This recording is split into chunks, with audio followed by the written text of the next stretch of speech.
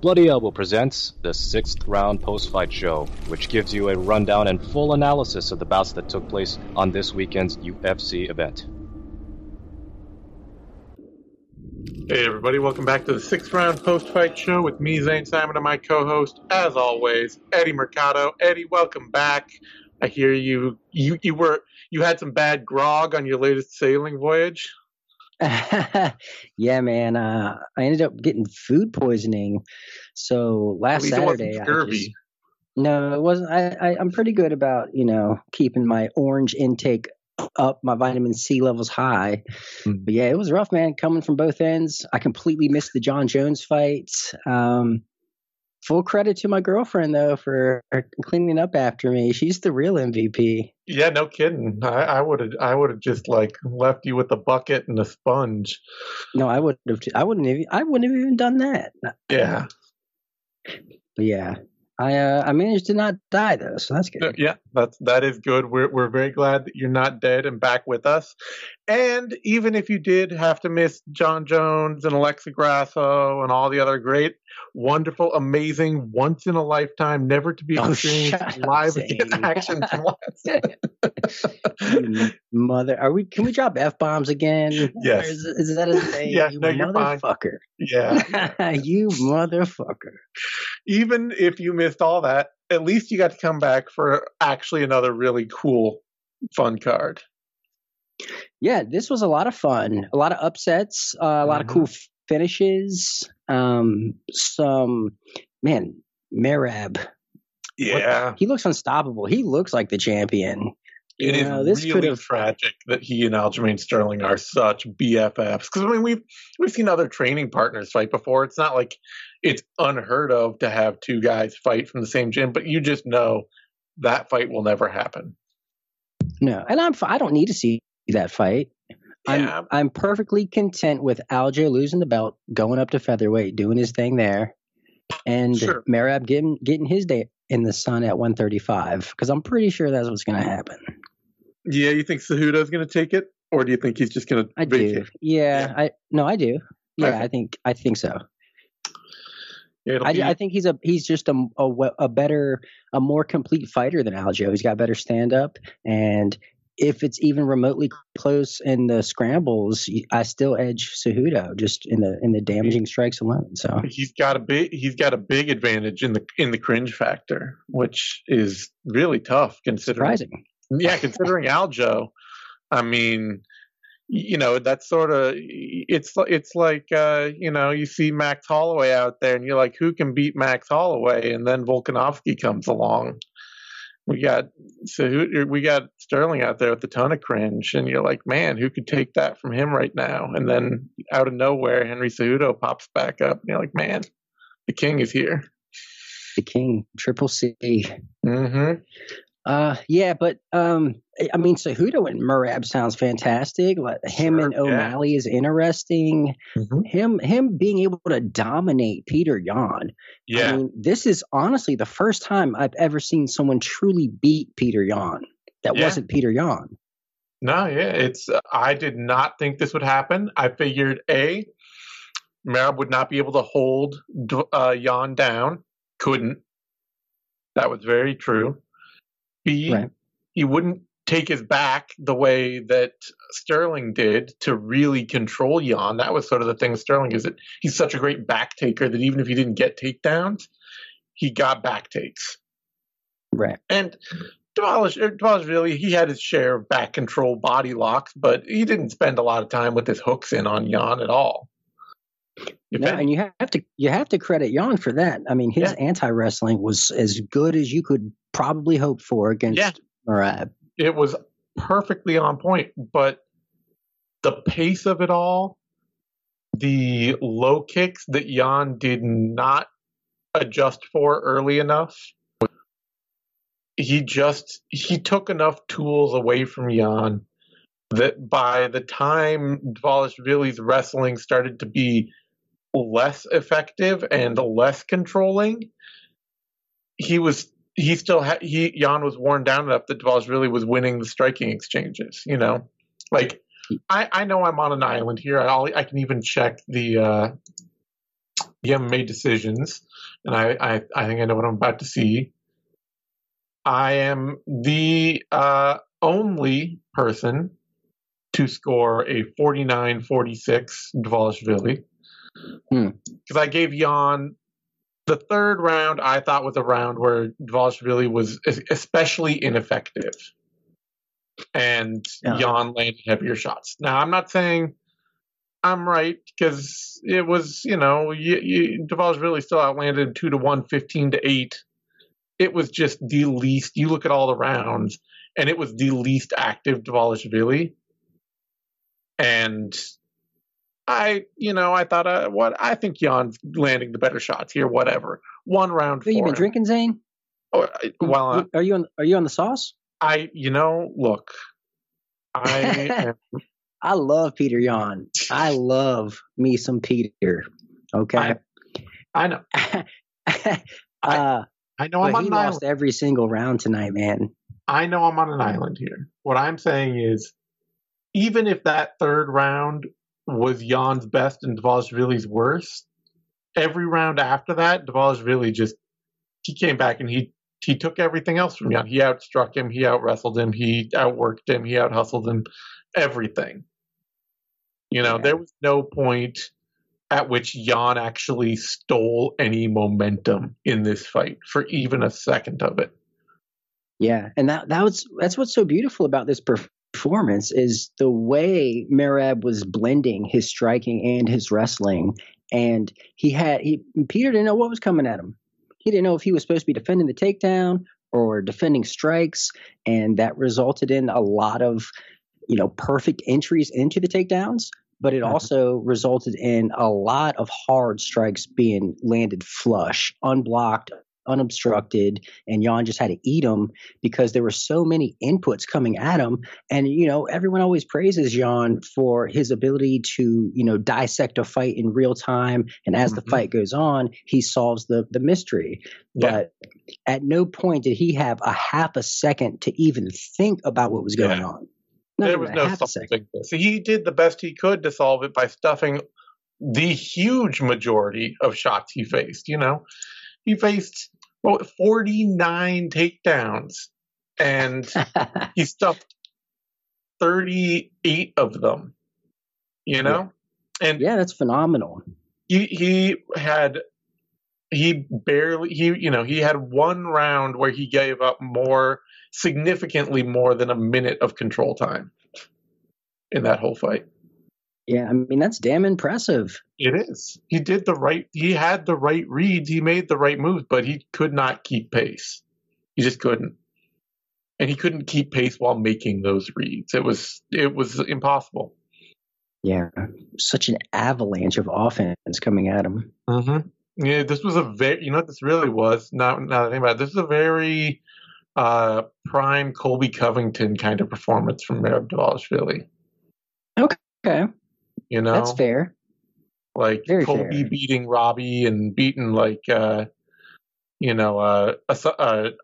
Anjos and fights like that where he just, he didn't necessarily take people down and hold them down a bunch. He even got taken down in some of those fights, but he would just pour so much offense on people with so much to think about all the time that they couldn't do anything with it. And that was this fight for Dvalishvili.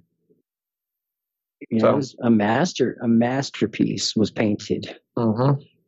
Yeah, Dvalishvili, man, he's probably might be the best bantamweight on the planet. Yeah.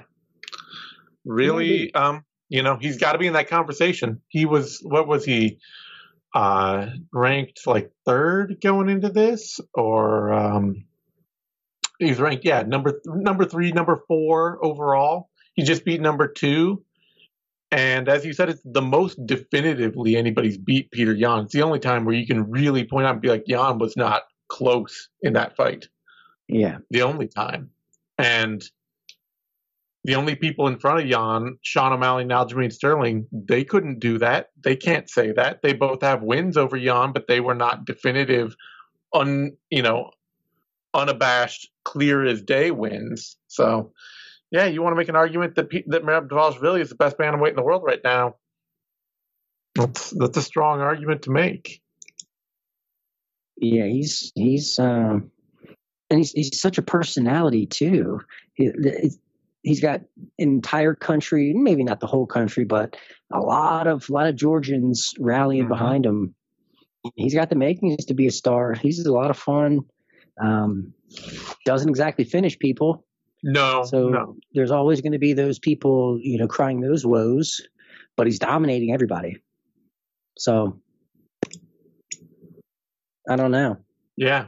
That was, like you say, the Cejudo fight's out there. Sterling, and if Sterling wins that, then the O'Malley fight is out there. And those, there's no reason to think that Aljamain Sterling is just going to be like a forever belt holder. So it could be very soon, as you put earlier, that Dvalishvili is going to be in title contention, even if he has no interest at all in fighting his long-term friend and teammate. Yeah, I mean, even in the octagon, they kind of Dvalishvili alluded to Aljamain moving up, as if they already had this kind of conversation. They already know. He has claimed that he would drop the belt to move up to featherweight for Dvalishvili. That's insane. I can't ever actually think of anybody doing anything like that. People have talked about DC left heavyweight so he wouldn't compete with Kane, but DC wasn't the champ at the time. Like, dropping a belt so that your friend can win it is, that is your whole they must be best buds. Exactly. Are they blood brothers? What's going on here? Are they in a fraternity? Did they have to do some weird initiations to get in and like a life oath kind of thing? Any organization that has Chris Weidman as a central core figure, I would not at all dismiss the idea of some seriously weird hazing rituals. That dude looks like he would blindfold you and put you through some things. Yeah, you're not wrong. Yeah. So amazing performance from Dvalishvili. Really just highlighting the idea that, pace is the modern MMA meta. If you can set a pace that people can't match, you are going to win a lot of fights, especially if you're, as tough as Dvalishvili is. The chin is. Did we even mention his fucking gas tank? Yeah. Holy shit. No, we didn't even talk about his gas tank. That might be his biggest weapon. Like, his pace is probably only possible because he has that gas tank. Yeah. I mean, the man clearly lives to fight. You get every sense that everything this guy does at any time is all about loving to be in competition. And I think that's probably part of why his cardio is so good, is because he seems like a guy who is never uncomfortable. He's never in a point in the middle of a fight where he's panicking, where he's having an adrenaline dump, anything. He can be pouring out all the energy in the world out there because he loves it, Oh, he was smiling, having a great time. There was the moment in the fourth round where Jan had him up against the fence, and Dvalishvili's grabbing his ass, smacking him on the ass, like a la Randy Couture, Tito Ortiz. Like, he was sexually assaulting Peter Yan out there. Gotta call HR. Dude, that's a Me Too thing. It's all right. We're gonna move on. Took liberties. That's a good time for us to just move on.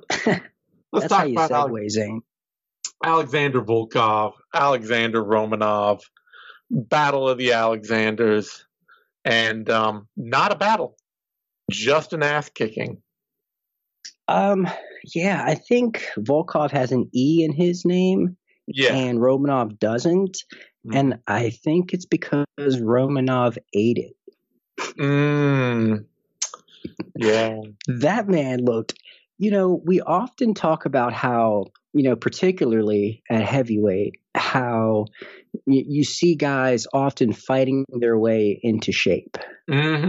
I think Romanov might be the only case where a guy is fighting himself out of shape. I mean, he looked in better shape against Tybura, I thought. I thought that was a more shape version of Romanov. He gassed, but he's getting worse. He seemed slimmer in that fight. In this fight, there was a very, very much a Jell-O mold kind of feel to it. Like, he really did, especially too, like, coupled with, and I hate to say it because it's so skin deep and, I don't know, vain of me, but, like, coming out with, like, the shaggy grow out hair and the rolls in the gut, like, he really looked like a guy who was not taking care of himself.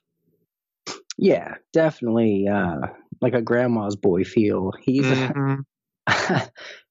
he just looked sloppy. He looked insanely sloppy. And he had one takedown attempt in him.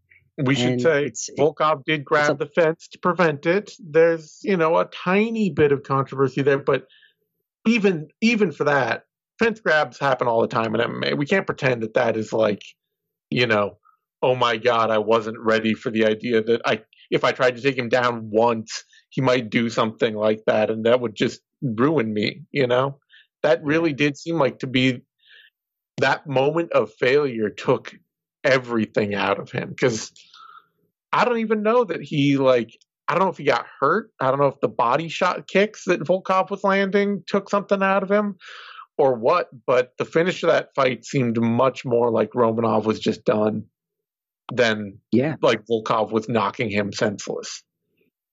I mean, I legitimately believe that Romanov was in such bad shape that he poured everything into that first takedown, and when he didn't get it, he was completely exhausted, just fatigued right there. That little 30-second burst, probably not even 30 seconds, however long that burst took for him to try that initial takedown and not get it, was long enough for him to gas himself out. Yeah, I picked Volkov because I thought, Volkov is a hard dude to put away. Guys like Aspinall and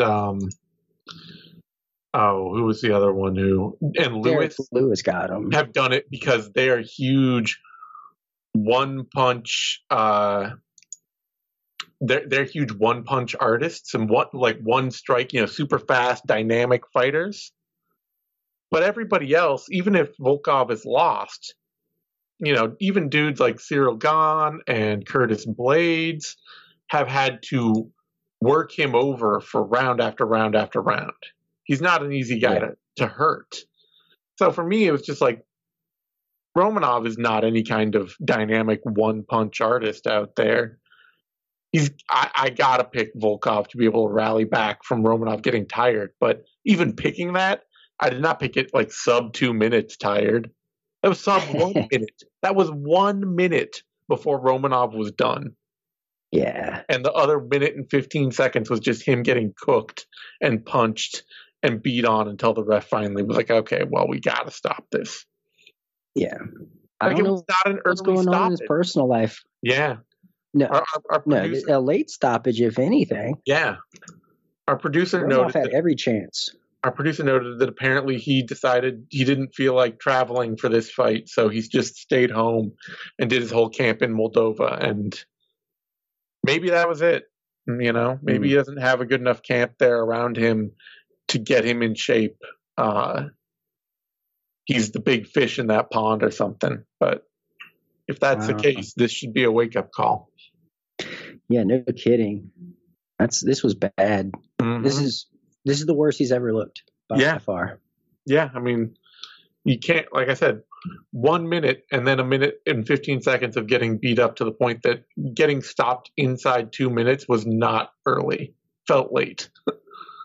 I mean, I hope beating Chase Sherman was not his ceiling. Yeah. This is getting ugly quick. Yeah. So, really bad performance from Romanov. For Volkov, though, man looked great. Looked fantastic. And he's been working on his counter wrestling a lot. If that includes the occasional cage grab, MMA is going to allow for that. There's no reason that you shouldn't be training to grab the fence a little here and there if you're a pro fighter. I disagree. Why? I completely disagree, Zane. Because look at what Peter Yan did in the main event, dude. Are you kidding me? He didn't grab the fence at all. And look at all the takedowns he stuffed. It's possible. I'm not saying train fighting the takedowns. Train getting up. Don't train grabbing the fence. Turkali also grabbed the fence like 15 times. He lost, but he didn't get 1 point taken from him. Yeah, I mean, it's any kind of infraction like that where it's up to the referee's discretion whether or not he wants to deduct a point. There's going to be gray area. Yeah. But saying, hey, just train eye pokes, train ball shots, train fence grabs, we're done. No, Bruce Lee would do it. They love Bruce. These kids love Bruce Lee. Oh, come on. The kids are disrespecting Bruce Lee. These young kids, have you had a conversation with these younger kids? No, I stay away from them. Those kids are crazy. Dude. Yeah, man. Disrespect. All right. Let's move over now to a catchweight bout. Was a light heavyweight fight. Got bumped back. You and Nikita Krylov got to stop eating from the same buffet. I'm telling you. Yeah, we met at karate class and for sushi or something. But bout got delayed a couple weeks due to food poisoning, and bumped up to 215 pounds. And Ryan Spahn, gotta love him. Like, he was ready to stop the takedowns of Krylov. It wasn't really the wrestling of Krylov that did him in, but he figured he could just grapple with him, and that was not a good idea. No, I mean, he was doing well at first, and it was pretty competitive. It's like a water ride. It just kept slipping slides back and forth, and just real sloppy in a very fun kind of. It's like these scrambles shouldn't be this good, but they are kind of way. And the way Spann just refused to win this fight was amazing. He was like, I don't want to lose this way. I want to lose by triangle. Yeah. So I'm just going to throw myself into it and then quick tap. Yeah, I mean, like I said, it wasn't, it wasn't for like Nikita Krylov going out there and just hitting double legs and getting him off his feet. Spahn, Spahn wanted that fight on the mat with him. He dragged Krylov over the top of him, and Krylov was on his back with his guard open, and Spahn just jumped in it. It's like, great, I can dominate here now. And it really was a case of like every time he tried to chase Krylov on the mats, he just got himself in trouble. And, Krylov is not the cleanest, most technical grappler out there, but he's clearly drilled a lot more and a lot better than Ryan Spahn. And Ryan Spahn really walked himself into the loss there. Yeah. I mean, credit to Krylov for being the smarter fighter out there, the higher FIQ of the two. Never thought you'd say those words. The day has come. Mm-hmm. But Krylov just really has come into his own with his grappling, and I love it. It's a lot less of the crazy, funky kicks, and a lot more of a just fundamental nuts and bolts game that kind of it has a weird way of shining through the chaos that he creates, because the fight's chaotic. I mean, it's a fight. This is a fight. Yeah. But he just has a way for his grappling to just surprisingly, and I say surprising, it surprises me because I don't think of him as a savvy grappler. But I mean, the man got Von Flewed, yeah. But he's the savvy is natural with him. Like it's the way he can be lethal on the feet. He's finding ways to be creative and crafty with his submissions on the ground. And boy, the opportunity just presented itself, and he took full advantage of it. Absolutely. Brilliant move, like smart play. And that puts him like right in the conversation in the top 15. We have Krylov now on 4 straight wins. He talked about taking some time off. Maybe when he comes back, somebody like Alexander Rakic will be ready to go, or three straight for him. Yeah. Is it 3? I thought it was 4. You got Span, Ozdemir, You're right. And Gus. Yeah, 3 straight wins for him. But yeah, maybe when he's ready to come back, somebody like Rakic will be ready to go. Apparently after the fight, in the post-fight presser, he called out Jan Blachowicz. Jan doesn't have anybody lined up to fight right now, so, Yeah, it's good to see. Surprise. It's a very pleasant surprise to see Krylov still around. Mm-hmm. And getting better. Yeah. Yeah, someday I would love to see him fight Yuri Prochazka. Because, chaos. Krylov, he may be the more hittable of the two men. Not that either man isn't hittable, but he has one TKO KO loss on his record, and it was that wild, sloppy debut brawl against Soa Palele at heavyweight, and he's never been KO'd otherwise. So, a fight against somebody like Prochazka, even if Prochazka had a big athleticism edge, would just be wild. Just a little reminder that you could support the MMA Vivisection, the MMA Depressed Us, and the 6th Round Post-Fight Show simply by going to patreon.com/MMA Vivisection. With 3 different tiers ranging from $3 to $7, it's incredibly easy to show support to your favorite analysts, Zane, Connor, Eddie, and Phil. So if you have a few dollars to spare, please consider us. Thank you so much. Anyway, that brings us down to a bantamweight bout. Bantamweight's really got to shine on this card. Jonathan Martinez, Said Nurmagomedov, and this was a really, people had some controversy over the scoring. I personally scored it for Martinez, thinking Nurmagomedov might get the judge's nod. I'm glad he didn't. Yeah. But this was, this was a really, whether you score it one way or the other, this was a great showing from Jonathan Martinez. Yeah, it shows he belongs at the top.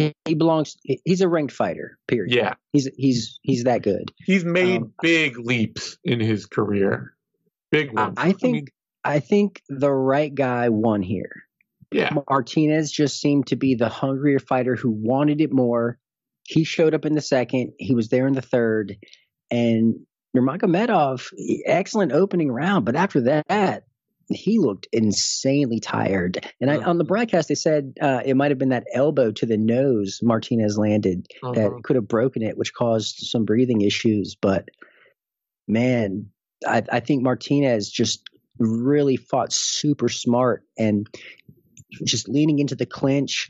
And Wallenstall can be boring, but damn it, it is effective. And if you got an opponent who's gassing out, that's exactly where you want to put them and just continue to suck the life out of them, especially if they're such a flashy striker like Nurmagomedov. I mean, you give him space, you're in trouble. You take that space away, at least you have a fighting chance. So I think Martinez did enough in the second for sure. I think the third was close, but I think Martinez just did the better work. And the later it went, too, the more his low kick started to be a huge difference maker, too, where, opening this fight, it really felt like Nurmagomedov was so much faster, trickier. Martinez looked a little lost in the headlights early on. But by the end of the fight, when they were out at range, Martinez was the one landing the really hard kicks that were counting and being a difference maker. And, Said was doing well to defend stuff to stop Martinez from having a lot of really dynamic offense or anything like that. They had some great scrambles, things like that. But, yeah, I felt Martinez was doing a lot more to press and initiate his own fight. So. I mean, the third round was really, really close. Oh, yeah. Nurmagomedov did have the bag, did threaten with the rear naked choke, but he also the way Martinez just stood up from that. Yeah. Oh, man. Yeah. Oh, my goodness. That almost looked like a hyperextended elbow. Mm-hmm. It might have been.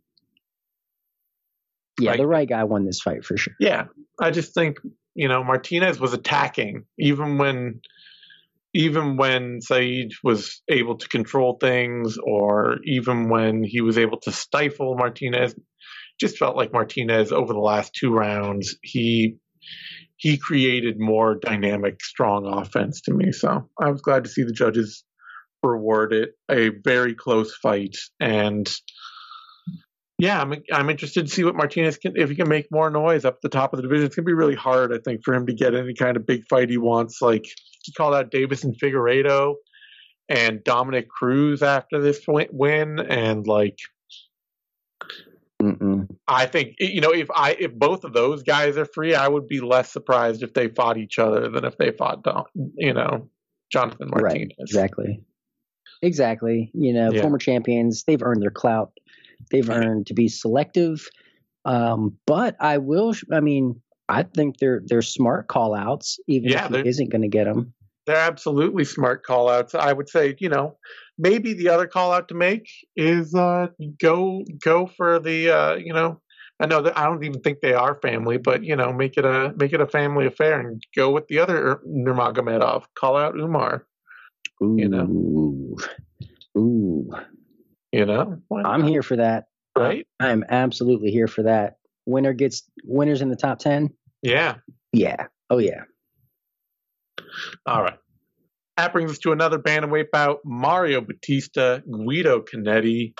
And Batista, he fought smart. He did the smart thing, which is do not stand there and try and walk Canetti down and figure him out. Just take him off his feet. Because Canetti, he hits so hard early in fights, and the low kicks he did land on Batista clearly messed Batista, already gotten Batista's head. And then he just had that sequence he had to finish that fight from the back body triangle, letting that go straight into a suplex, straight into the rear naked choke. Like, that is just such a beautiful chain. And this whole fight was beautiful, honestly. Even Canetti's involvement, the things he was doing out there was fantastic. Also, I mean, I like the fancy kicks. I like that he was able to get up. He got his own takedown. He was game. He tried, but Bautista did exactly what he should have done, and that's quickly submit this guy. And he did. I think he gets one of my shining stars for this card. Bautista does. And I like the things he was saying on the microphone afterwards. He sounds very focused and quite dedicated to making a run at the title. Will he ever get there? Maybe, maybe not. But from what I see, he definitely has everything you look for in a top bantamweight. Yeah, I mean, I know Jonathan Martinez's sights are set higher right now, but I'd love to see Batista Martinez at some point. I'm sure they'll get it in soon too. Yeah, they're definitely on a collision course. Definitely, bantamweight is just such a fun division. The guys are in that. Everybody in that division is so fun. Yeah, and Bautista's a finisher. I love that. If you can just be a little more potent than the rest of the field, that's really it's that little margin that can set you apart from such a tight division. Yeah, so that was a lot of fun. For that, we got a light heavyweight bout: Vitor Petrino, Anton Turkalj, and this fight was not unfun. It was incredibly sloppy, very much like a regional level light heavyweight fight. But the fact that neither of them could actually grapple at all, and both of them really wanted to do a lot of grappling, made it a lot of fun. Well, this was sloppy in the best ways, fun in the worst ways.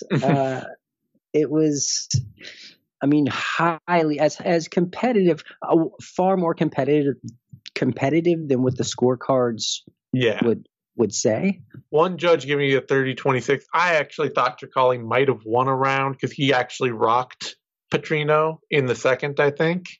Yeah, at the end of it. And like, it was a very close fight all the way through. Petrino certainly hit Turkalj hard a lot more than Turkalj hit him. But mostly this fight was, like I said, it was just two dudes who were absolutely willing to spend a lot of time on the mat with each other, who could not control even one position for more than 30 seconds at a time. Yeah, it's like someone was greasing them before they walked out or something. It was insane. They're both trained. It was fun though. Yeah, they're and George St. Pierre. What? Look at you. That's fire. No, I'm kidding. Yeah, but this was fun. I had a lot of fun, and I mean, Petrino, he's raw, but I mean, I'm glad I got to see him, lean into something other than his striking. I'm glad I got to see him tested, and I'm glad I got to see him have to fight tired. Have to dig deep. I will say this for him. He is not only is he a very good athlete, very fast, very dynamic, very powerful, he's a really well-conditioned athlete, because Turkalj put a pace on there and pushed him, and Petrino was hitting dynamic sweeps and landing big punches well into the third round. Oh yeah, he was using the classic reversal where you give your back and let them put a body triangle in, and then you spin into their full guard. Yeah, oldest trick in the book. It's right next to face blocking and things of that nature. Prostitution and spinning through the guard. It's the world's oldest profession. Come on. True. Anyway, fun fight. That brings us to a heavyweight bout. Carl Williams, Lucas Dresky, I think is how they were pronouncing it. Bresky. Lucas Dresky. And one, like Petrino, credit to Williams, because my first read on him after watching him on Contender Series and all that was like, okay, yeah, this guy looks like he's a good wrestler for heavyweight, and I have no real faith in what that actually means, because his fight was at such a low level that, anybody who can fight back at all might gas him terribly, or anybody who can take his strikes and just hang out and be tough with him might be able to knock him out or whatever. And Bresky is much better seasoned than Williams, and Williams just went out there and was the athlete for 3 rounds. Yeah, this was hard to watch. I'm not going to lie. It was bad. It was a bad fight. But this was shit. This was the biggest slog I've seen in a while. Just two big guys leaning, just diving over one another, and it's really frustrating to watch this kind of grappling. And it was shit. I'm not going to deny that, but I will say that Carl Williams hitting a belly to back suplex in the second round after being horribly gassed at least gives me some hope of this guy has dynamic tools, that this could be a learning experience. There's something to build there, Well, I was just glad I got a wow moment, Mm-hmm. I got something to put as a highlight in the article, in the result post. Otherwise, both these guys, Williams, he needs seasoning. He needs to fight a bunch of dudes at the bottom of the division like this, because if he's going to improve at all, he just needs lots and lots of time. Yeah, he needs to go fight Chase Sherman or something in Florida, in a boxing ring. Yeah, no kidding.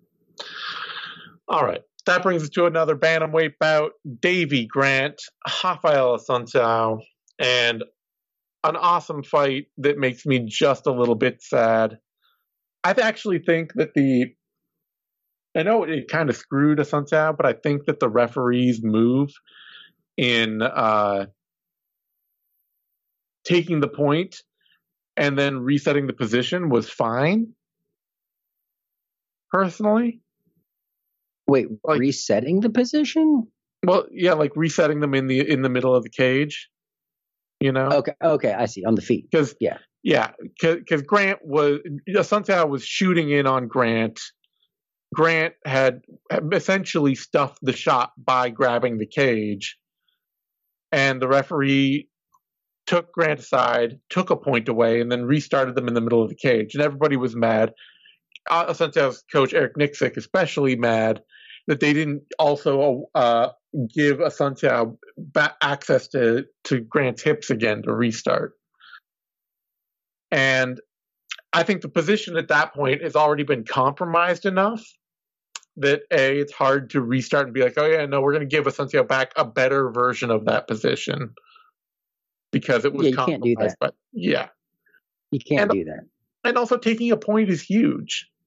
Like, if Grant was, I think Assunção was actually just winning at that point. But with Assunção up 2 rounds, all Assunção had to do was survive, and he gets a draw, or he gets a victory. Or even if Grant had been given another round, then all Assunção has to do is survive a beating to get a draw. There's no getting a point taken away from Grant there. It's a really big punishment for a fence grab, and the unfortunate fact, and I'm a huge Assunção fan. This is a very unfortunate thing for me to say, is if you're in the 3rd round of a fight and you're in tired enough and desperate enough straits that not having absolute control over somebody for a minute is going to get you finished, then I'm not gonna blame anybody but you. Yeah, I don't see any fault in the officiating here. Yeah. He probably could have stopped this fight a little bit sooner, so Assunção didn't have to hang out unconscious just without. Yeah, but that was a weird position too. I don't care. I don't care. It's not that uncommon. I mean, it's an inverted triangle. It's not he tested his hands though, because he didn't tap, and he's testing the hand to see if he's moving the hand, and the hand didn't move after a couple of tests, so he stopped it. Maybe it just felt longer for me in the moment. Yeah. I don't know. I mean, Assunção, you got to respect him. He's such an OG. He's a veteran. Probably the best fighter to never compete for a title. Yeah, honestly, the best fighter, true journeyman. Real. I feel for the dude. He's been around for 15 years in MMA, and at least last I checked, and I can't imagine anything's happened to change that fact in the last 3 years. But last I checked a couple of years ago, he didn't even have a highlight reel on YouTube. Oh yeah, no. He knocked out Matthew Lopez. He's got a couple of knockouts in there. There could be something. He's just not a fighter that makes anybody excited at all. Yeah. And that's always been his thing. That's why he never really was in contention, despite going on these crazy winning streaks. Despite having wins just always over the current champ and over former champ Shaw. Yeah, he's got some really great wins, but his style is just always been not a fan favorite style. Yeah, the guy's he's a little boring. Yeah, but I mean, what a perfect journeyman career though, and I mean that with all due respect. I'm not shitting on the guy at all. What he's accomplished, having that kind of longevity at this level, I mean, hats off to him. Good to see, him walking away from the sport and almost win on his way out. Yeah, he put up a great fight. He really, he fought to the best of his ability for a couple of rounds there, and Grant just went bananas. Let's be honest. Grant went bananas here. Grant did the right thing. Yeah. And for him to even pull off that inverted triangle the way he did, I mean, that was slick. Yeah. David Grant doing that? Come on. Assunção, picking Grant up over his shoulder and dumping him. And as Grant is getting dumped, he wraps up the inverted triangle. Man. David Grant has some of my favorite finishes. He's a lot of fun. All right, that brings us to a middleweight bout. Josh Fremd, Cedriquius Dumas. And it's pronounced Dumas. And this was, solid performance for Fremd. A wake-up call, I think, for Dumas, who had some hype and seemed like he, felt pretty highly that he was going to be making a run in the UFC. And he's a good athlete. He's strong, he's fast, powerful, but technically just clearly not ready. Yeah, super raw. Very Greg Hardy-esque out there. Yeah, the kind of thing, too, where, because he watches old fights, and this was a little surprise for me. And this one is you watch him on the regionals, and a lot of the ways that Dumas would win was out-wrestling and out-grappling people. Like sweeping them after getting taken down, hitting his own takedowns, things like that. And you're walking in here against one of the least athletic dudes in the middleweight division, and that part of Dumas's game was just gone. Like, he did not have any of the technique in his grappling game to put that on Fremd at all. Yeah, his striking was giving me pause when he was getting Fremd to react horribly, and he kept getting him to turn away. And I mean, he was walking him right into a head kick. Like, he just had to throw it, but he wasn't making those reads, and he never capitalized on it. Yeah, and it's just showing how raw he is and how he's not ready for this level, because it's not going to get easier. No, this was the easiest entry he could get. Trayshawn Gore has been losing and getting shut out on his way through the UFC middleweight division, and Fremd was his big ticket to get a win. Yeah, and Gore is another really, really raw fighter. So definitely should be a wake up moment for Dumas, who, he just needs to work on a lot of stuff. All right, that brings us to a bantamweight bout. Victor Henry, Tony Gravely, or Gravely, and or is it Gravely? I always forget. Tony Gravely, I think. It's Gravely. Yeah, Tony Gravely. And credit to Gravely, he made this fight a lot closer than I thought he would. I figured it would start close, and Gravely did well. He did well in the first round.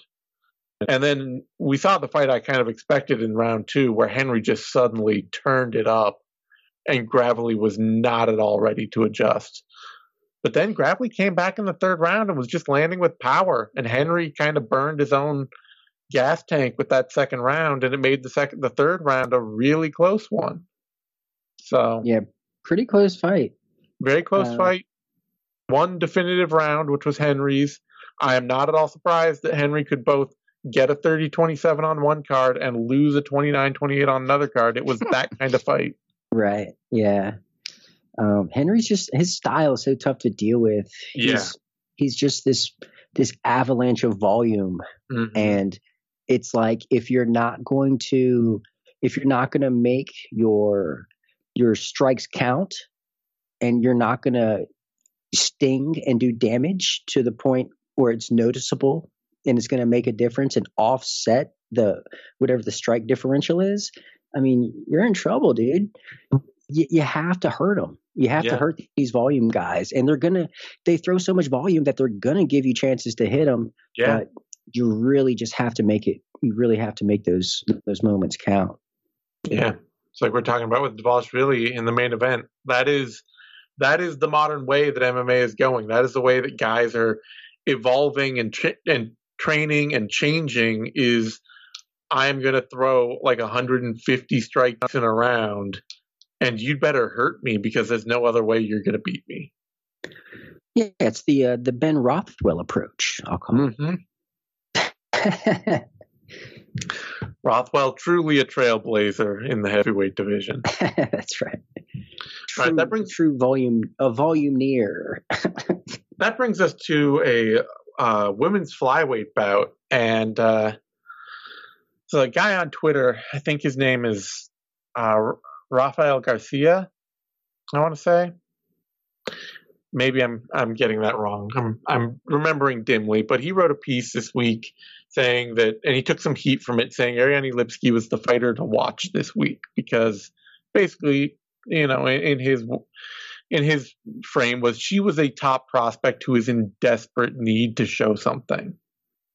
Danger of getting cut. This is her moment to try and course correct her career. And a lot of people are like, whatever, even me, I saw that and I'm like, okay, yeah, it's a take. I get it. But like Aldrich is just going to win. So what are you wasting your words for? And goddamn, if Ariane Lipski did not show up and have the best fight of her career. Yeah, no kidding. This was best case scenario for her. Well, for one, JJ looked flat right away. She looked flat right away, no question. She looked flat, and she wasn't winning the lead leg battle. When you have southpaw versus an orthodox fighter, you really need to be winning that lead leg. If you're looking to box, you need to be, which JJ was and usually is, she has to win that lead leg battle, and she wasn't. Yeah. The big thing, though, for Lipski was she just maintained range. And this has been the thing for her whole career that has been a huge problem, is that she lands a punch or two. It's like, oh, that looked like it really hurt this person. I'm going to go nuts. I'm just going to wade in and go nuts. Or this person's walking me down. I'm going to stand my ground, put my chin up, and just throw bombs. Like even a fight ago against, what's her name? Priscilla Cachoeira. She just squared up and just started trading hooks, Yeah. And in this fight, every time Aldrich stepped back, Lipski stepped forward. Every time Aldrich stepped forward, Lipski stepped back. She just kept that middle distance where she was both faster and more powerful, and she forced Aldrich to come to her with her shots. And at that point, like Lipski is a good athlete. She is an elite level athletic talent, which is why people were hyped on her when she got signed. You can make an athlete like that can make reads. There's no reason that she shouldn't be able to stuff takedowns from people. And I like how she was stuffing the takedowns. And even if JJ would get a good entry, she would still pummel. She would still, throw knees up the midsection. She had something waiting for her. Yeah. It never seemed she never seemed out of sorts or like she didn't know what to do once JJ got in on her hips. Yeah. She looked complete. She looked really complete out there, and she styled on JJ. Yeah. It made her look bad. It was a great fight. It is easily the best showing of the most complete showing. Because, she knee-barred the hell out of Luana Carolina. And, she's had finishes in her career and stuff like that. But this is the first time that it's ever been like, oh, you've got a good, solid, well-rounded, well-trained opponent in front of you. And you don't look like you're just about to burn it all down and throw the fight away. No, she actually commanded the fight. Yeah. Really impressive from her. Exciting to see for those of us who are still holding out a little hope for the Queen of Violins there. The Queen of Violins? The Queen of Violins really, plays a mean fiddle. Anyway, terrible. All right, that brings us to a flyweight bout. Bruno Silva, Tyson Nam. This is my moment to crow. If that last fight, me talking about being dismissive of Lipski, is my moment of humility, this is my time to crow, because on the Vivisection this week, not only did I pick Bruno Silva, I also said I think he's like one of the most unheralded, underrated guys in the UFC. Somebody nobody thinks about. You're talking about like, oh, cool fighters I love to watch. Nobody's talking about flyweight Bruno Silva. True. And he went out there. He must be a long-time listener, I'm assuming. He took my words to heart. Has to be. And he was our first patron. That's right. He fucking showed up. He absolutely blasted Tyson Nam out there. He froze him in time with that up kick. Oh, man, yeah. Did you see that, like, Faces of Up kick that's going around of, like, the BJ Penn, the Frankie Edgar, and now Tyson Nam is on there, too? Yeah. Did they already make it? Oh, yeah. Oh, wow. Yeah, that's fantastic. This was, and he choked him unconscious afterwards. Yeah. Just to throw a little cherry on top. The man is a thrilling fighter and a hell of a finisher at flyweight. He had a couple rough losses in there. People kind of dismiss him from that. It's flyweight. People kind of overlook that. Wins over JP Bays, Victor Rodriguez. Sorry, boy, Vic, we love you. Vic. But they don't mean that much. So I think a lot of people were just kind of like, yeah, Bruno Silva, whatever. He's a dude who fights at flyweight. I don't care. But hey, if you show me flyweights with finishing instincts, and I'm showing up. Yeah, and I'm showing up regardless, but you know what I mean. With power in his hands too, not just finishing instincts, but who can like actually crack people with strikes and hit submissions and stuff like that. And he's a good counter puncher. He's a creative, dynamic fighter when he's on the front foot. He can grapple. He can be elusive on the back foot. Yeah. Pretty damn rounded. He's just a fun dude. So I'm glad to see him show up big in this one and get a fun win. Yeah, he gets a gold star. Absolutely. That brings us to finally a catchweight bout, what was supposed to be a welterweight bout, but Jared Gooden missed weight by 7 pounds. It's short notice. We give him a little pass. Carlston Harris, Jared Gooden, and took a little longer to get to where it was gonna go than I thought, but overall it got there, which is just that Harris is just a little too wild and dynamic and does too much stuff for Gooden to walk him down and punch him a bunch, which is pretty much Gooden's whole game. Yeah, this reminded me of like a gym beef, you know. Yeah. Two guys are talking shit and they finally throw the gloves on to spar it out, and then they come out and, you know, they'll brawl for a second, but I mean, as soon as the better grapplers, you know, changes gears, it's pretty much over. Yeah. But this was a horrible fight. It was a pretty bad fight. If there had been a moment in this fight where like Gooden had grabbed onto to Harris's t-shirt and Harris had clocked him with like a wild looping right hand as the shirt's getting pulled off over his head, in spirit, that was what was happening in this fight.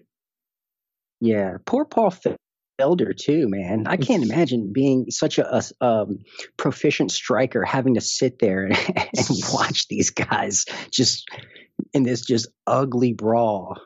Yeah, well, poor Paul. These people, especially the commentary dudes, they are degenerates of the highest order. They get off on this stuff. They're, you know, we think we're deep in the muck. Felder actually went out there and fought dudes for a living. Like, he's got no compunction about like watching just like the most low grade violence he can find. Well, he didn't seem too thrilled about the striking caliber that was in front of him. You could hear the disdain in his voice. Yeah. All right. On that note, that wraps us up. You can find me on Twitter at TheZaneSimon. You can find Eddie on Twitter at TheEddieMercado. You can find both of us over at BloodyElbow.com. Give us a like, subscribe to our podcast over on our podcasts over on Bloody Elbow Presents on SoundCloud, YouTube, iTunes, Spotify, Stitcher, all that good stuff. We'll be back in 1 week's time for UFC 286, Usman versus Edwards 3, and that should be a good one. So thanks, everyone, and we'll see you then. Just a little reminder that you could support the MMA Vivisection, the MMA Depressed Us, and the 6th Round Post-Fight Show simply by going to patreon.com/MMA Vivisection. With 3 different tiers ranging from $3 to $7, it's incredibly easy to show support to your favorite analysts, Zane, Connor, Eddie, and Phil. So if you have a few dollars to spare, please consider us. Thank you so much. Bill Fay is editorial writing. Mm-hmm. And doing editorial writing there's always a question of, is there a squeeze on you? What are you going to say? You know, do we have, you know, financial backers who are also in bed with the UFC or Bellator, or you can't say this, you can't say that. And that's something that I always love about Bloody Elbow, is that, you know, like for me, Bloody Elbow is like the only remaining blog. And that sounds like a diss to a lot of people, especially in a journalistic sense, but I mean it in the best way possible. Because I know for a fact that almost every person who makes a decision in this sport, whether it's someone from the UFC, from Bellator, from One Championship, Ryzen, people who work for athletic commissions, they read Bloody Elbow every day.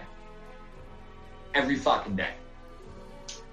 And for me, it feels kind of like the last bastion where people can... I don't think it's the only good source of MMA editorial writing, but it feels like, for me, the last bastion of MMA editorial writing where people can just be honest.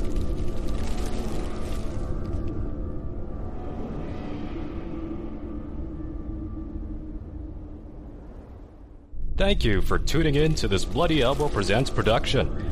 To check out more of our content, subscribe to our YouTube channel, which is titled Bloody Elbow Presents. We're also on SoundCloud, Apple Podcasts, iHeartRadio, Stitcher, Spotify, TuneIn, Overcast, Player FM, and Amazon Music. Just search for Bloody Elbow Presents and you'll get brand new shows throughout the week, including Care Don't Care, the Level Change Podcast, the MMA Vivisection, the 6th Round Post-Fight Show, 6th Round Retro, the MMA Depressed Us, Crooklyn's Corner, exclusive fighter interviews, show money, guest podcasts, and the Hey Not the Face podcast. Be sure to follow us on Twitter at Bloody Elbow, Facebook at facebook.com/BloodyElbowBlog, and as always, on BloodyElbow.com. Thank you all for your ongoing support in our journey to take Bloody Elbow independent. Please subscribe today to bloodyelbow.substack.com. With your support, we can continue to provide you with your best source of MMA content 24/7, 365. Thanks so much for listening.